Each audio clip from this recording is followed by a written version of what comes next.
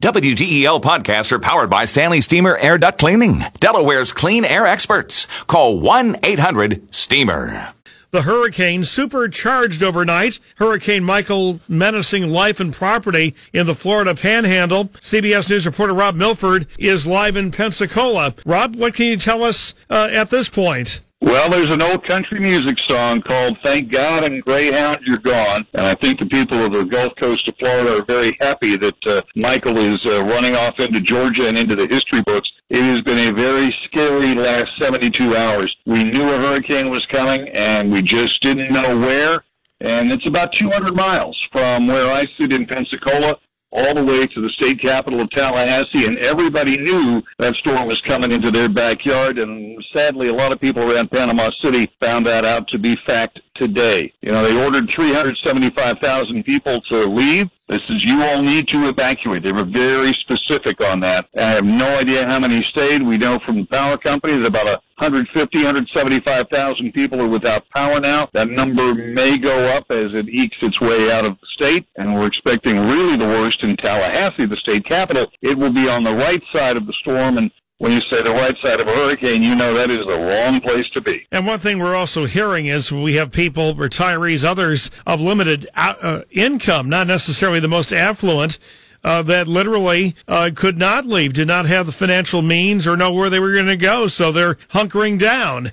Well, a lot of school districts outside of the initial impact area, a lot of the school districts closed school yesterday so the Red Cross could get in and set up emergency shelters. That's what those are for. It's an emergency, and this is a shelter. It costs you nothing to go there. You have to take what you can, load up the cooler and go, and grab the dog and the cat, and make sure you got your medicine, and you got a cot or a sleeping bag, bring that too. There's not a lot to do when you get there. It is bare bones, but it is a safe building, and that's what people are supposed to do. I've been to many a shelter, and thank goodness I never had to spend the night in one. I saw on the Politico Florida website today a story suggesting that some high up in state government were displeased with how local emergency officials responded initially. I would say that's right. Don't forget, this is our third hurricane in 3 years, or fourth hurricane in 3 years. It's been a lot of on-the-job training. Everybody is as up to speed as you could possibly get.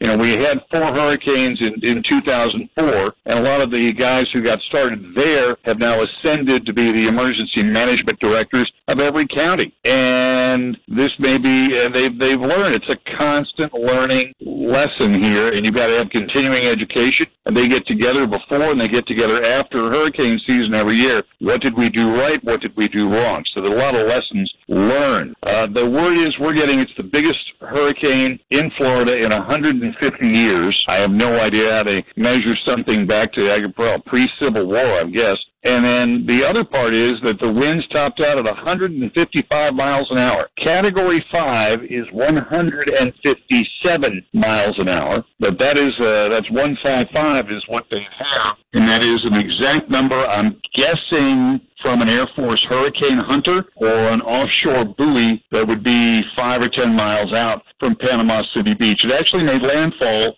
to the east of Panama City. The land, the shore, sort of slopes down to it's not a straight east-west line like you all have with on the Delmarva Peninsula, but it is the land angles to the southeast, and there's a little town called Mexico Beach, if you want to put the little dot on the map, and that looks to be where the storm came on shore.